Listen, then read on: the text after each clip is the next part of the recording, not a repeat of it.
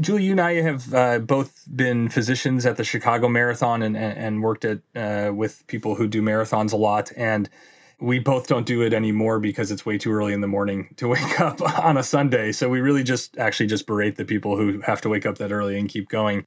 But every year I feel like there is some story that you hear about of somebody like collapsing and dying, somebody who's like young or certainly they're fit, they're running a marathon. And it's just like, it's scary. It like hits viscerally, right? Because we're all, I mean, they tend to be around our age now that we're getting older. I don't think running a marathon is the easiest thing to do, but I also can't help but think, and I'm a physician, am I healthy enough to exercise? Like, should I be going and getting cardiac testing? Yeah. Do you ever think about that? I absolutely do. I mean, I don't know. I'm also like a complete hypochondriac as well. That's probably part of the reason I started this podcast with you, why you're entertaining me in this podcast. So I these things are terrifying. This is like worst case scenario stuff, and it's sort of like, how do these people not know their risk is ahead of time, or would anybody know? And I think it's really helpful to ask these questions to someone who can actually answer them and not just me being terrified all the time. Yeah, so I want to play a news clip that was from May that stood out to me about somebody recently that did that. So let me do that real quick. The Brooklyn Half Marathon returned to full capacity today for the first time in 3 years. Unfortunately, one of the runners collapsed near the finish line and later died. More than a dozen other runners needed medical care. The half marathon ended in Coney Island, and that's where Eyewitness News reporter Naveen Dhaliwal joins us this evening. Naveen? Yeah, Sandra, the race started about 7 o'clock this morning, and that runner collapsed here at the finish line just before 9 o'clock. Now, I spoke with Jeff earlier, and he says the temperatures around that time, around 9 o'clock this morning, were around 65 degrees. So it doesn't appear that weather was part of this death. Now, the New York Roadrunners officials tell us that the 30-year-old was immediately treated here on site by medical staff and then rushed to Coney Island Hospital. The medical examiner has yet to determine the exact cause of death, but police say that right now it appears to be cardiac arrest. I think that really summarizes these stories that we see. And like the things that stood out to me is A, 30 years old, so younger than us. B, the weather wasn't even that hot. Right? Because usually you're just like, oh, it was like 1,000 degrees out, and so somebody collapsed. And then the other thing that kind of stood out was at the end when she was like, and this is the first death they had since 2014. And you're like, okay, well, I don't know if anybody should ever be dying at these marathons, right? Like people train for these things. And so again, that type of thing really stands out to me as a physician. But I feel like we get asked frequently, hey, I want to start exercising. Is there anything that I should do?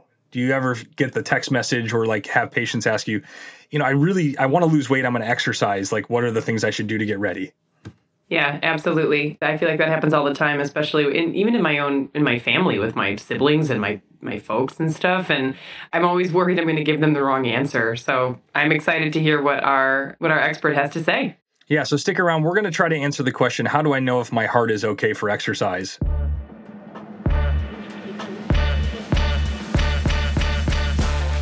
Welcome to Your Doctor Friends, the show that teaches you to sniff out the garbage and answers all the questions that you wish you could call or text your doctor friend. My name's Julie Bruni. And I'm Jeremy Allen, and we are two physicians who work at a nationally ranked practice and take care of some of the world's greatest athletes.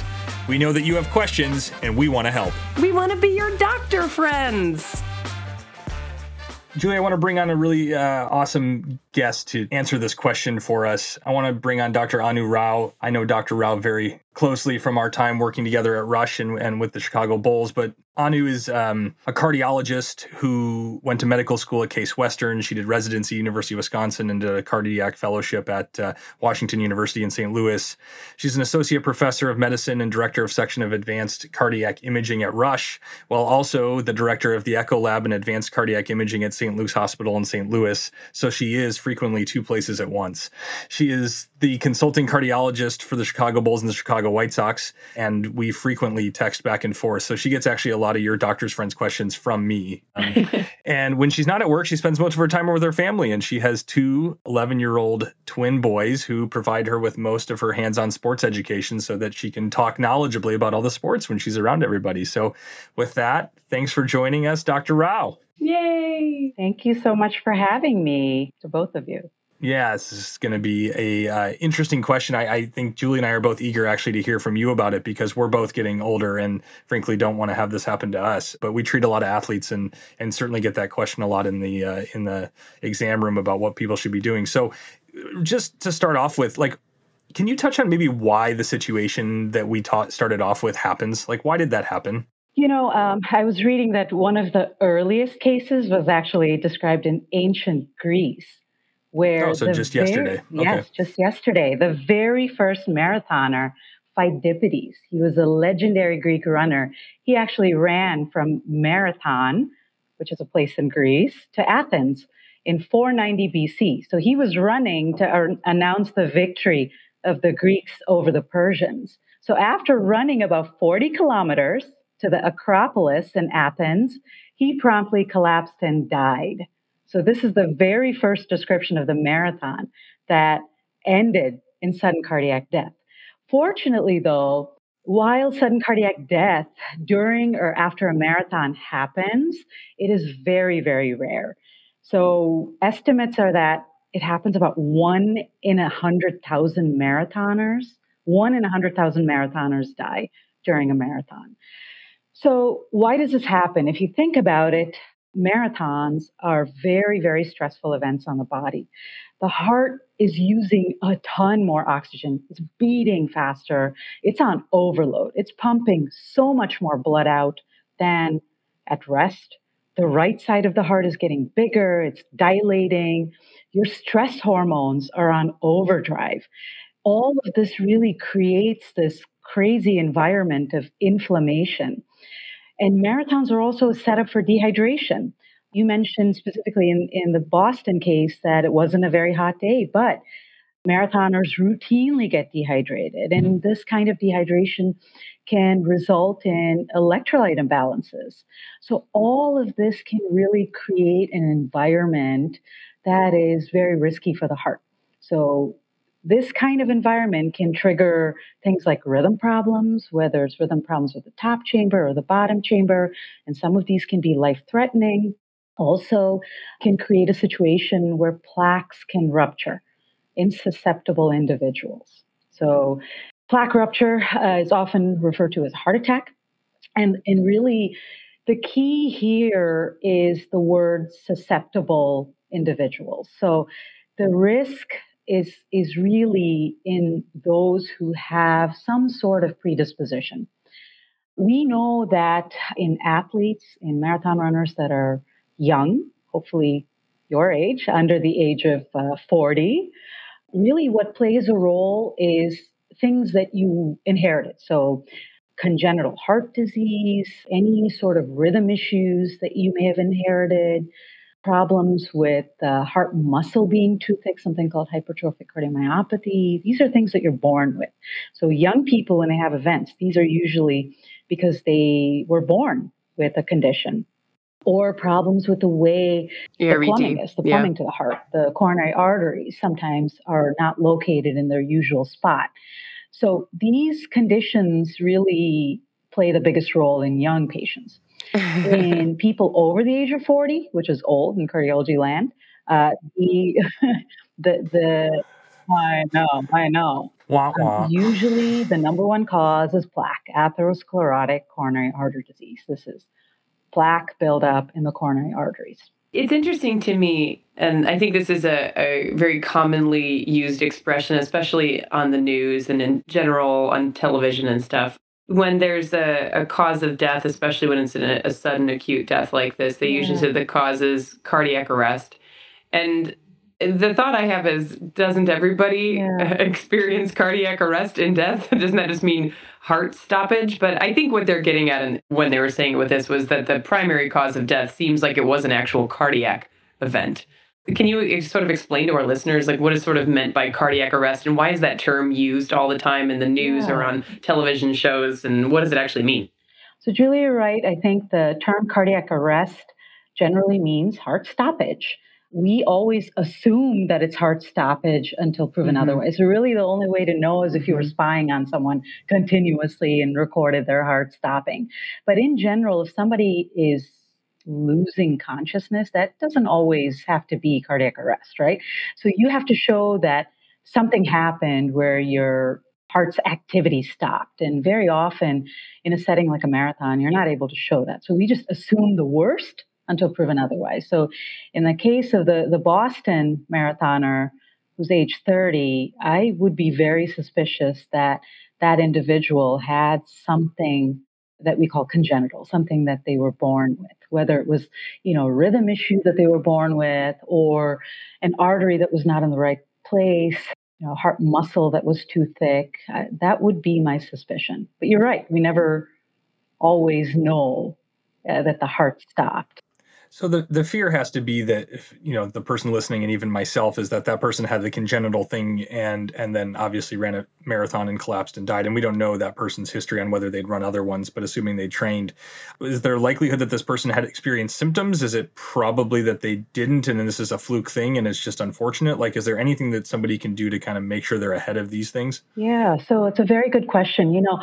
The American College of Cardiology tells us that it's appropriate to screen people for heart disease before initiating a new exercise regimen if you're over 35 years old with significant risk factors. So if you have diabetes, cholesterol problems, high blood pressure, if you're obese, that's really who gets screened per the guidelines, okay? Or if you have certain suspicious symptoms. So the suspicious symptoms that always raise our eyebrows are chest pain, shortness of breath, any irregular heartbeats, or if you've noticed a change in performance without any clear reason.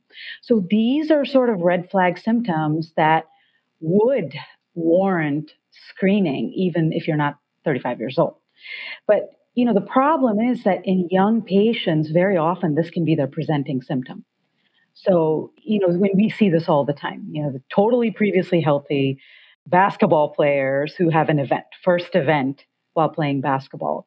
So that's kind of what makes it scary, right? In younger patients, they don't always have some of the typical symptoms that older people have, at least due to plaque buildup or atherosclerosis. So these things, we really do need to have a high index of suspicion for screening patients. I think as sports medicine physicians, thanks, Anu, that was a really great synopsis. Yeah. As sports medicine physicians, especially around this time of year, I mean, while we're taping right now, it's early September, and we do a lot of sports physicals. Yeah. And at the elementary, but mainly the high school and into the collegiate level, these are required before you can play. You have to be evaluated by a physician or a licensed healthcare provider who has the credentialing to sign off on these things.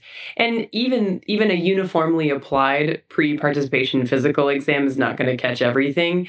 But if you do it for every single person, then that's kind of the best that you've got to catch some of these things. And really, we tell when we train our resident physicians and our fellow physicians and our students and everybody that we work with and the athletic trainers that we work with, it's really, the history is a big part of it. And it's asking about family history. We often ask about, do you have a first degree family member who died suddenly at a young age from a heart condition or, from some sort of unexpected circumstance? Or the big one that I always ask every single athlete, no matter what, is, have you ever gotten so dizzy during exercise, or have you ever passed out in the middle of exercise? I think that's one big red flag that freaks me out and then makes me send that athlete your way, Anu. But it's interesting because we don't get the physical exam necessarily when we're adults to screen for us for these, potential life-threatening things. So, Julie, I think this is a very controversial topic, as you know.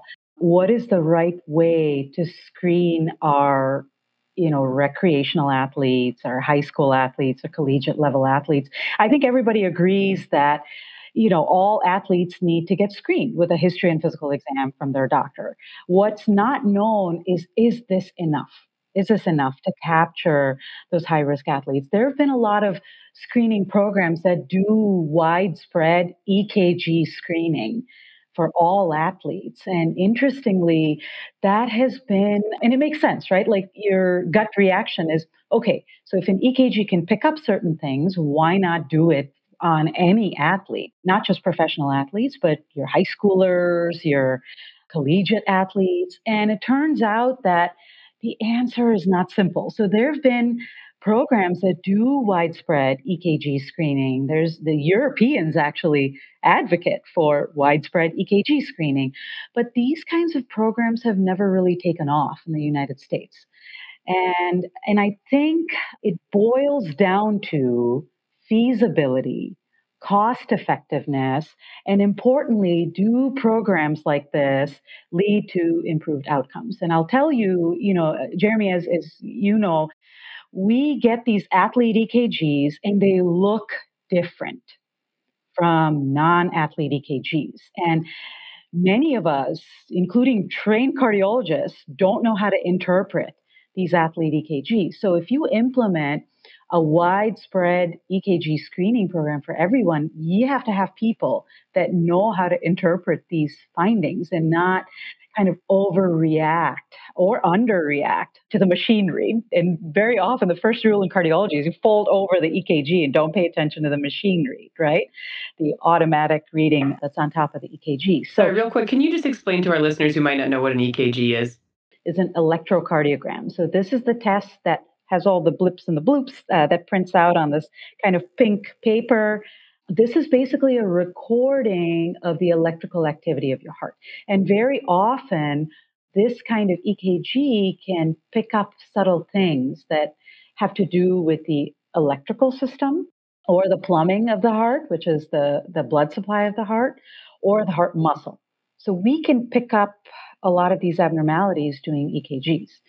So we see EKGs that look very different in athletes. And in order to have widespread screening programs, you also have to have people that know how to interpret these EKGs. And even in the most trained cardiologists, we struggle with these EKGs, and they're very specific criteria. We are fortunate at Rush to have sports cardiologists that this is what we love to do, and even for us, these EKGs can be challenging at times. And so I think widespread screening with anything more than, seeing your doctor, getting a history, getting a physical exam done, getting EKG screening, which seems to make sense, it's tough because it boils down to logistics. Do you have people that know how to read these EKGs? Do you have manpower? Do you have resource allocation? So really, it makes it difficult to implement this on a grand scale. It's a really interesting conversation that could be an episode in its own about testing and more testing and interpretations, because it really, we have seen that quite a bit where when you don't have access to people who see a lot of athletes, especially the athletic heart is what you're describing on these things, they get frequently misinterpreted, and that can have consequences both directions. I think the natural instinct of the listener is to think, okay, well, you're going to miss something and then that person's going to have a bad outcome. But the thing we actually see more frequently is overreacting and a significant much more testing. So people getting anxiety of having an issue, and then they go get an echo, and then they have to go get this test and a stress test. And it turns out it all was normal anyways. And that may not sound that bad to people, or like all this extra testing. I've had this conversation with many people. It may not sound that bad, but A, it's very expensive. B, it was normal to start with. And C, like, anybody who's had an abnormal test, if you're listening right now and you've gone through an abnormal test, you know what the anxiety feels like between that abnormal test and getting your follow-up test. It's miserable, especially when you're told that it's your heart and there could be a problem with it and all that stuff. So it is very controversial. There's meetings that are set up strictly for this. It's something that comes up every year at every conference. It's an awesome topic. There's a lot of great people with good stuff. We'll have to bring on more people even to give different perspectives of that. You've also mentioned that 1 in 100,000 marathon runners will have that thing. So you think about the rate sounds like it's really, really low. And again, if you were screening for this, like think about how many EKGs you'd have to do to find that person, even if that person's came back abnormal, which it may not have. But then I think to myself, like the Chicago Marathon's how many people? Like 40,000 people every single year. So then I'm thinking it's actually like 2.5 Chicago marathons that statistically speaking, somebody's going to go down. And that's scary. And so one of the other conversations is like, it's a hard conversation that we have in medicine about like the cost effectiveness of things. People don't want to talk about cost effectiveness because every life matters. But to a certain extent, the hard part of this is like, how much resources can we put out to save one life, and how important is that one person versus how much other harm was happening? So complicated and difficult. And so one person should never have to go down. And I think in the athletic population, the reason why this ends up on the news so frequently is because these are athletic people who are running a marathon, and it wasn't the person who was just walking down the street and had a cardiac arrest very frequently, because that happens how many times a day everywhere. And that's probably just as scary, but it doesn't get the same headlines as the 30-year-old that's doing it. It's very, very interesting.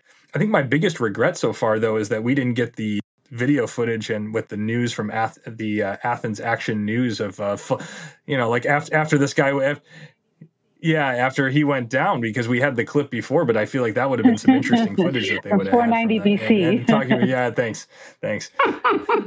I've been completely out dad joked in the last 5 or 6 episodes from Julie, so I've been working extra hard. I didn't prep for this episode at all. I really just looked at dad jokes. So.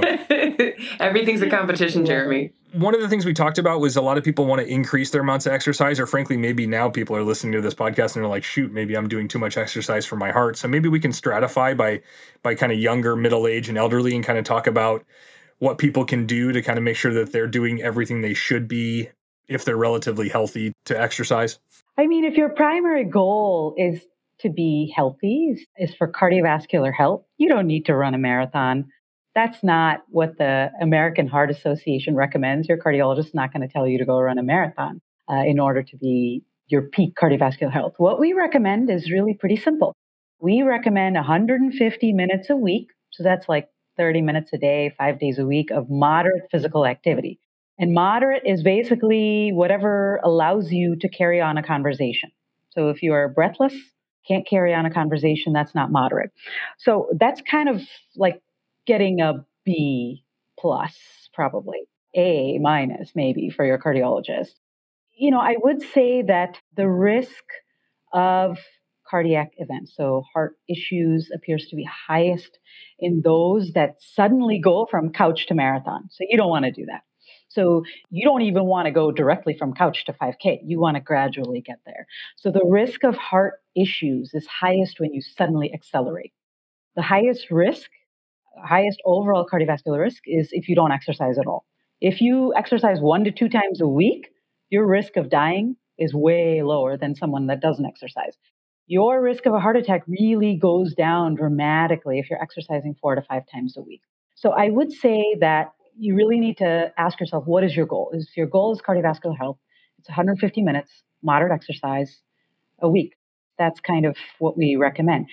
If you want to accelerate, you want to do this gradually. You don't want to jump from your couch and all of a sudden want to start running a marathon. You need to really be cautious about it. You need to listen to your body. You might want to talk to your doctor, especially if you have risk factors, to make sure that you are in your peak condition and that you don't need any cardiac testing before you accelerate.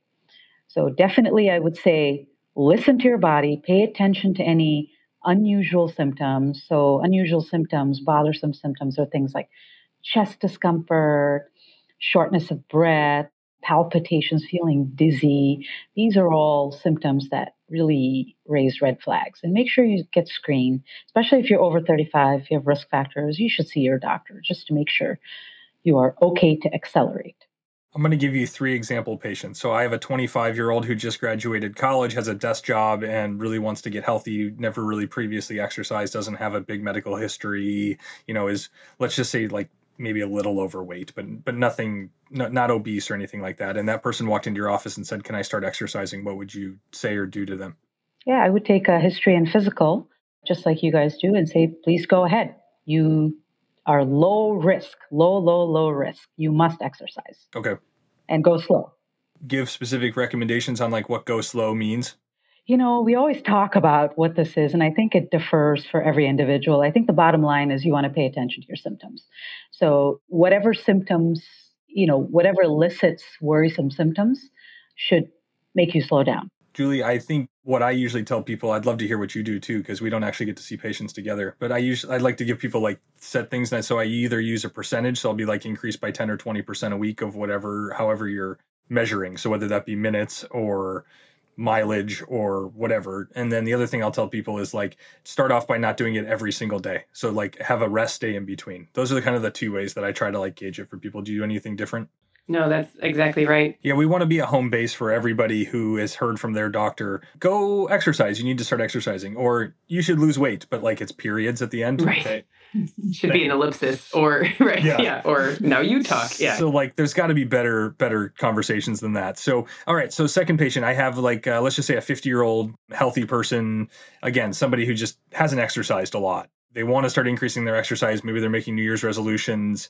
For this argument, I would just want to say they don't have any medical problems, because I think what you've established at this point is if somebody has like high blood pressure, or they have diabetes, or they have some sort of like, if you have a comorbidity of any sort, you probably should be talking to your doctor and maybe getting even like some cardiac screening. So let's just say this person has no medical problems and they're 50 years old and they want to start exercising. What do you say to that person? It's interesting. The highest risk is in middle-aged men.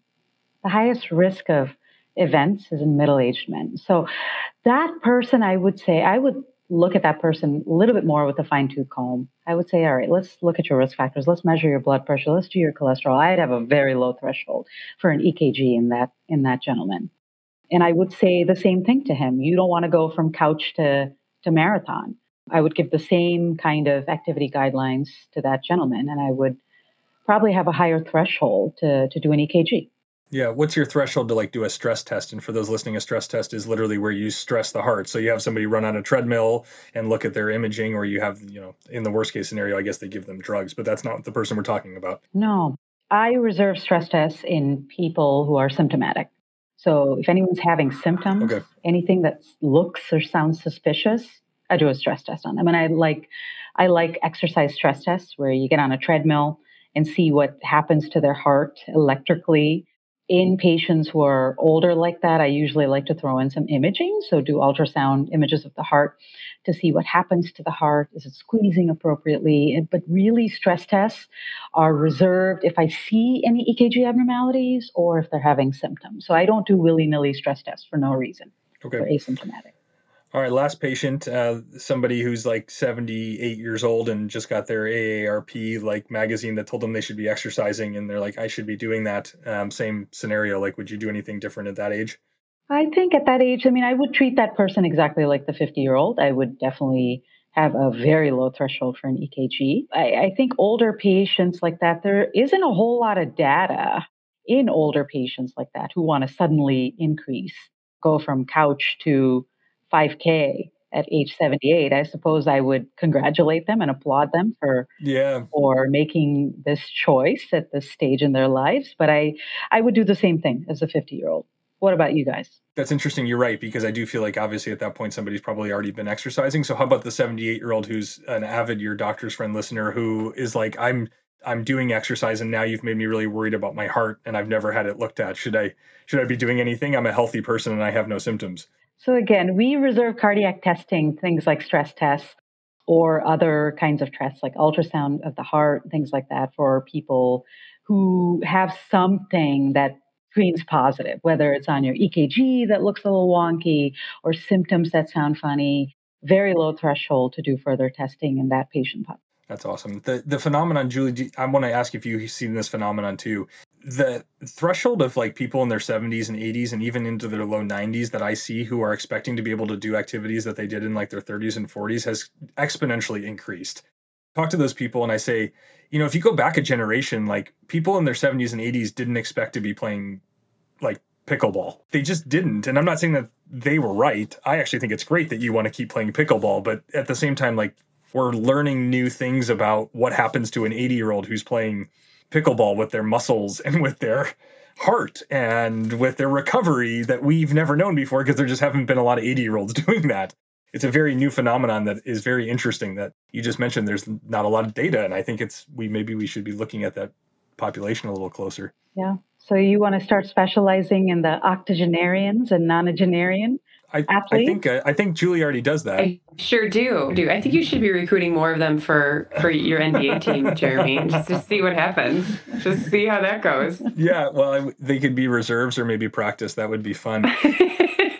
It reminds me a little bit of in Major League Baseball, a couple teams have, instead of having ball boys, they're having ball dudes now, which are like grandpas and older guys that are, still pretty spry and can go shag some balls out. And my father-in-law, John, is like, you better sign me up the moment that there's an opportunity for me to do it, because There'd be some Sports Center reels about him, Jeremy. I don't know. He's pretty impressive. So should they be doing cardiac screening on that before they get out there? The bald dudes? Yeah. I'll defer to the cardiologist here. You can be the bald dude after you pass your physical. I guarantee they would recommend one. Well, my guess is they signed a waiver. You signed a waiver. Yes. Here's your waiver that says we're not liable for anything. We're not liable, right? You brought up the NBA, Julie. That's a great segue because we do treat professional athletes differently. Like we do test them differently. So maybe Anu, can you kind of comment on like why we do that? Like what's the reason for that? Yeah, I mean, again, I think this is a controversial topic, but we have clear guidelines from the professional athlete organizations about what to do. As we've discussed, widespread screening of your collegiate athletes or your high school athletes is controversial. Boils down to logistics, boils down to manpower, resource considerations, makes it very difficult to implement comprehensive screening on a very large scale. But I think the ball game is completely different when it comes down to professional athletes. Why is it different? These athletes get very rigorous testing. And perhaps this practice is rooted in the probability that these athletes experience an event. It's usually in the setting of intense training or competition. Simply put, we have more resources dedicated to professional athletes. The impact of a professional athlete experiencing an event in front of hundreds or thousands of people can be really jarring as a society. I think it's very difficult to see these high profile athletes experience events. Some can even argue that, as a society, it's our ethical obligation to make sure we are mitigating the risk in this highest performing group of athletes. So I think it boils down to this is a high profile field. They are performing the highest level of activity. They're pushing themselves to the highest level. We really can't eliminate the risk completely, but I think we just simply have more resources and more guidelines allocated. What's your take, Jeremy? Yeah, I think the other thing too is, again, like each professional sport is managed differently. So it's not that they're all doing the same thing. And a lot of that actually comes down to the specific populations that are in them. So if you talk about the NBA, like the biggest thing that causes sudden cardiac death in the United States is a condition called hypertrophic cardiomyopathy, which again is basically like the muscle is too large. Your heart is a muscle. A lot of that is genetic or can potentially be due to exercise or whatever. But the NBA is full of individuals who fit the criteria for that condition. And so the rate at which hypertrophic cardiomyopathy is hitting our high schools is much different than the rate that it hits in the NBA just because of what type of athlete is there. But at the same time, like that rate is not nearly as high and the sport is much different than, let's just say, in the Major League Baseball. And so they don't get the same amount of cardiac testing because of that. And so I think, again, it's all about like, what's your pre-test probability? What that means is like, what is the likelihood that if you did these tests that it's going to be positive? And then in reality, everything you just hit on, and like, we also have the resources and like, what are the consequences and all of that stuff is important. So I think it's a really interesting conversation because I think a lot of times that stuff is communicated to people through the media about like what's happening to professional athletes. And I think we extrapolate that as a population to think that that's what should be happening to us. And again, like it's not apples to apples. It's the same thing we've talked about on other episodes with MRIs. It's not the same thing. It's not being done for the same reasons. So again, I think that that's a very interesting point. Yeah, I think you bring up a very good point. The NBA specifically, basketball is extremely intense. It's high endurance. I think the changes that we see as cardiologists in athletes that play basketball are very different than, someone that plays golf or cricket. So, nature of the game that's different. So we really need to consider the milieu in which the athlete performs. So, and they're also international sports to a certain extent. And so like different parts of the world have different issues too. So like Italy is the common one that comes up all the time, right? Because they have a higher rate of ARVD. ARVD, ARVD. which is what, Anu?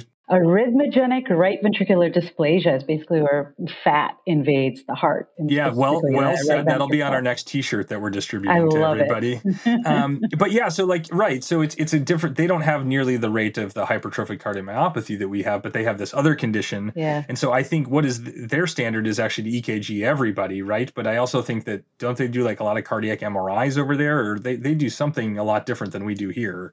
Yes, you're absolutely right. I think the EKG screens actually pick up a whole lot more ARVD because it's more prevalent in that part of the world. Right. So if we get a basketball player who comes in there from they're Italian, we have to think about that, and vice versa. Like again, the different populations have different things, and I just think that's so interesting. When I first learned about that, I was like, oh, that's so interesting because of just the genetic aspect of it.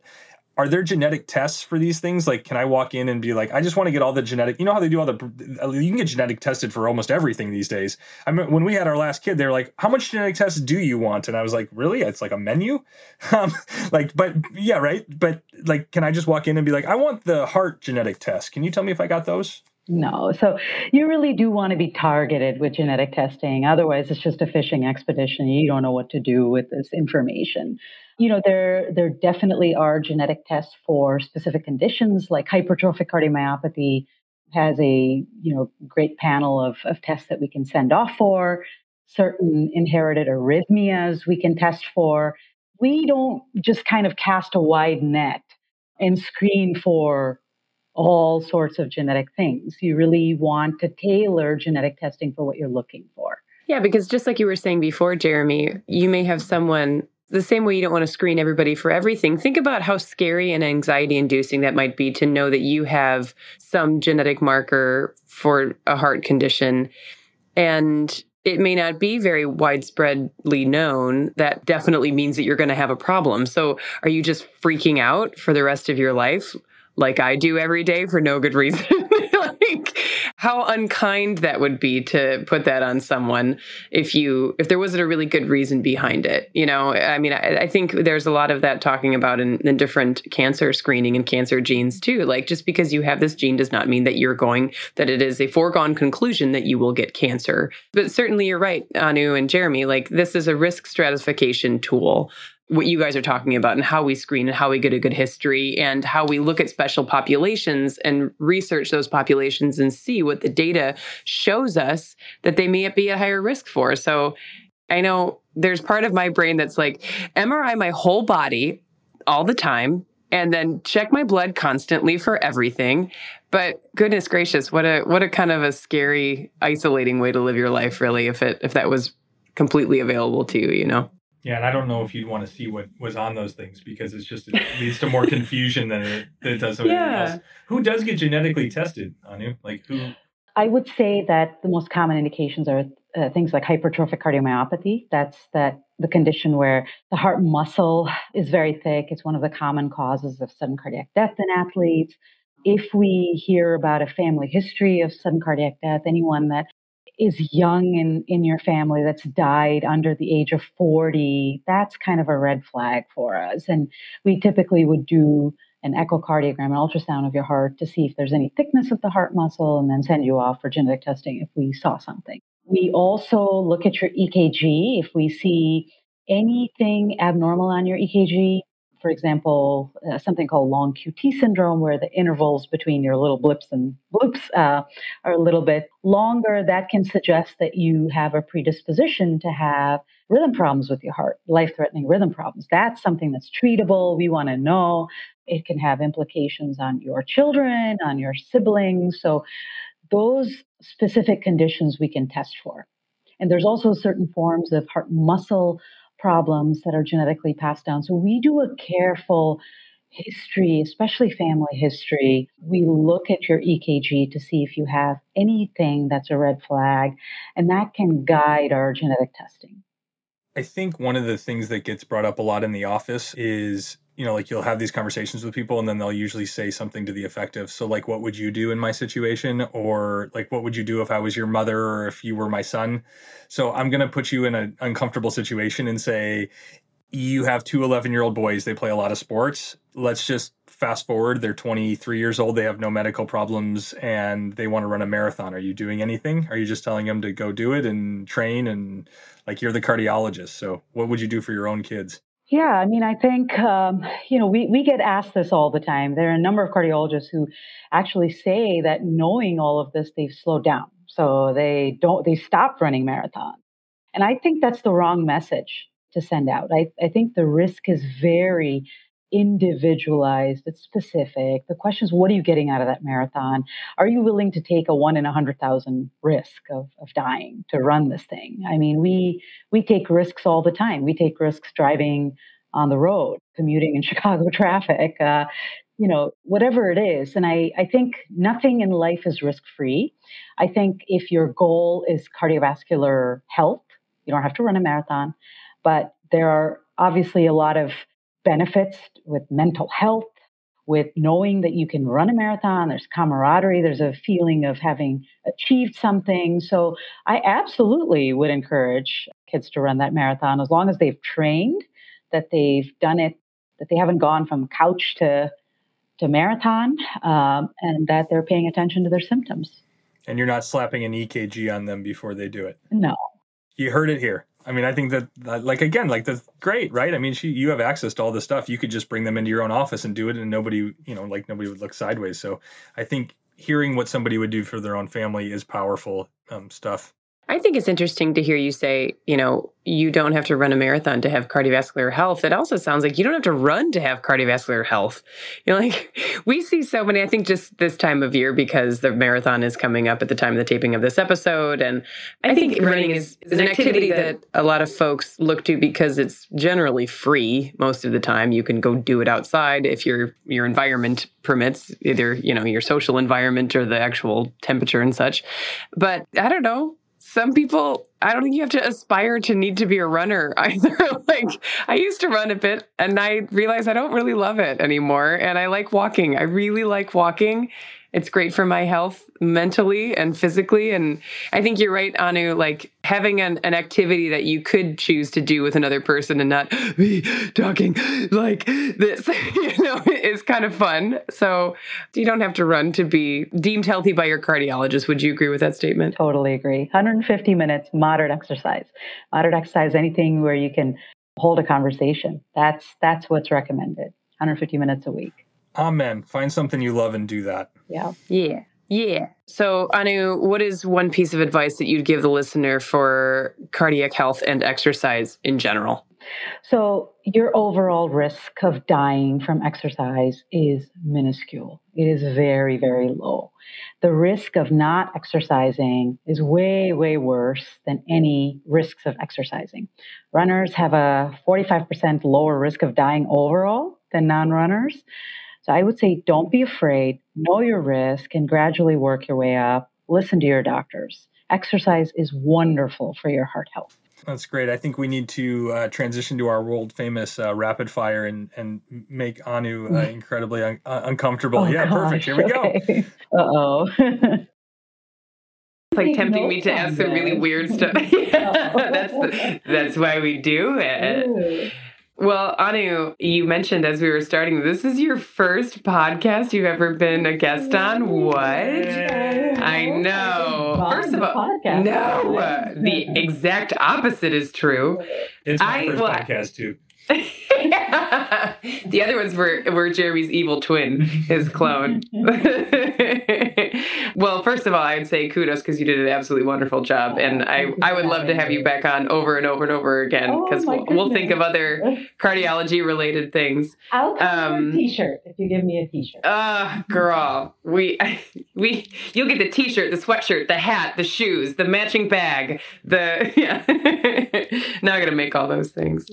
Well, I mean, have you done, this is an interesting question because I know that you might be involved with, Jeremy and I are planning on doing a little local news TV little spot about us coming up. And I think you're going to be a part of that too. Oh, so you've been on television though. I mean, being involved in professional athletics, have you not?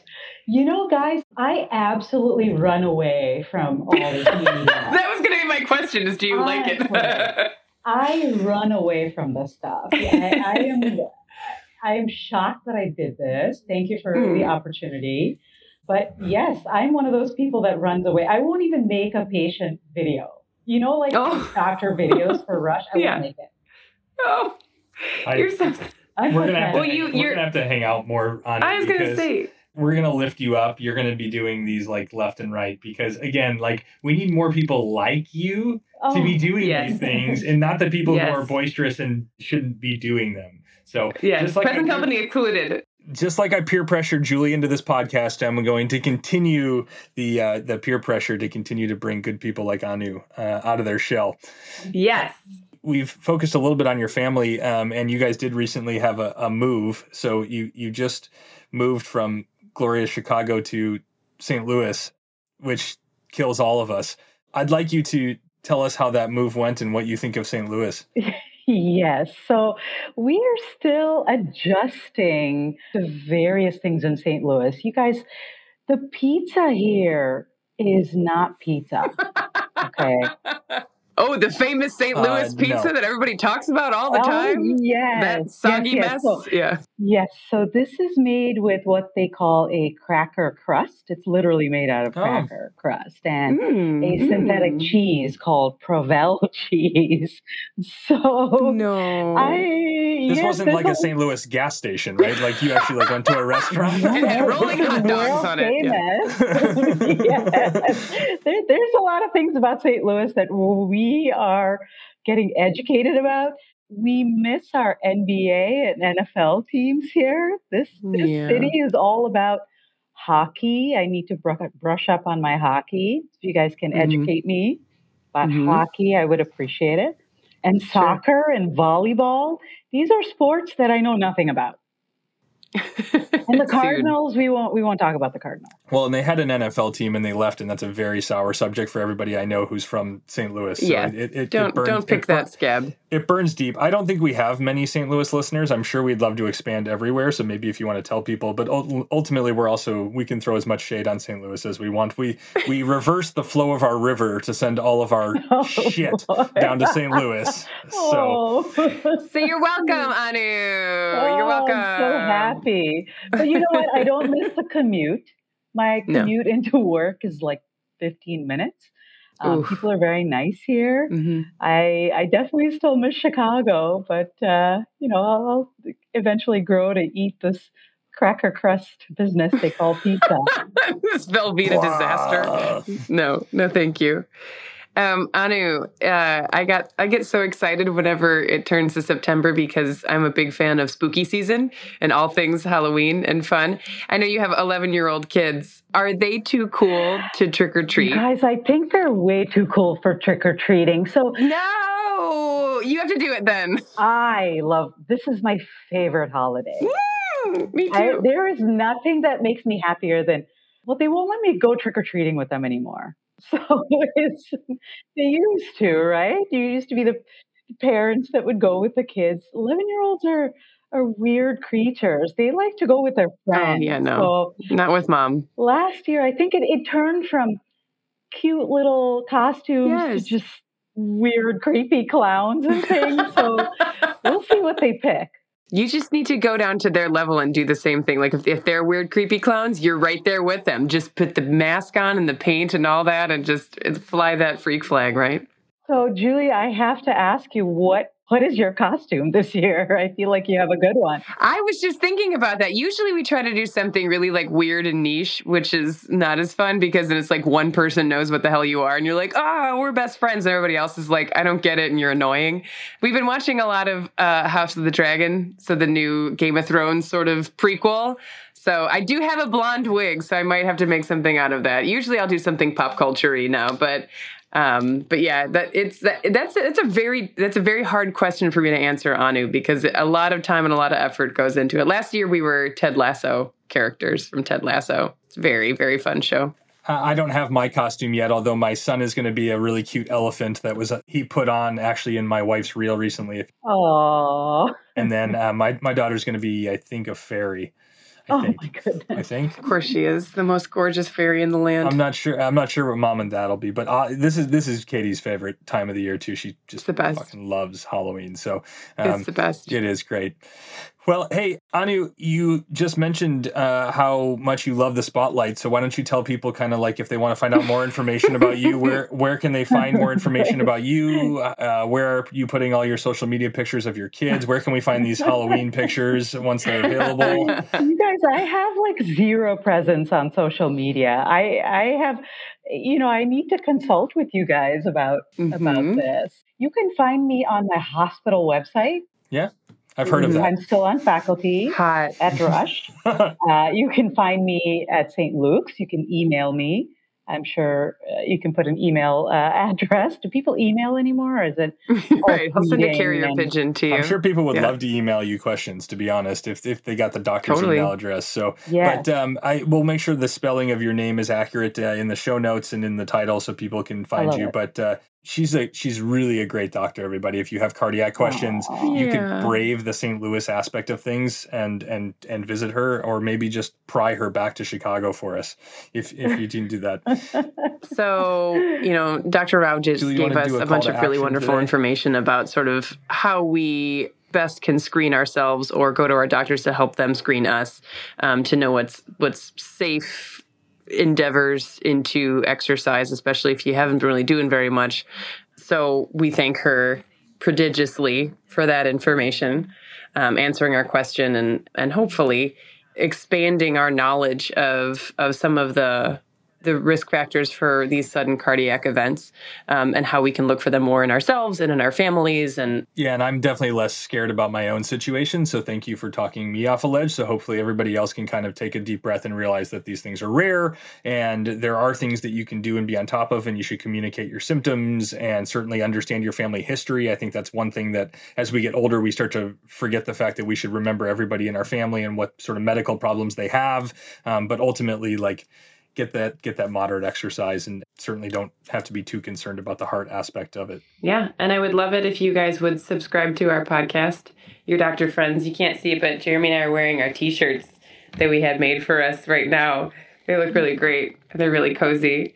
Yeah, we've got some amazing episodes coming up on the docket for the next month or two. So I would love if everybody would subscribe. We also have our Facebook group, Friends of Your Doctor Friends, where we like to have people chat back and forth. Yeah, and some new announcements to come up as we continue to grow the pod, and we're excited to keep you all abreast of that. So without further ado, how do you want to sign us off, Jeremy? Exercise without fear, everybody. Ask your doctor friends. Peace. Perfect.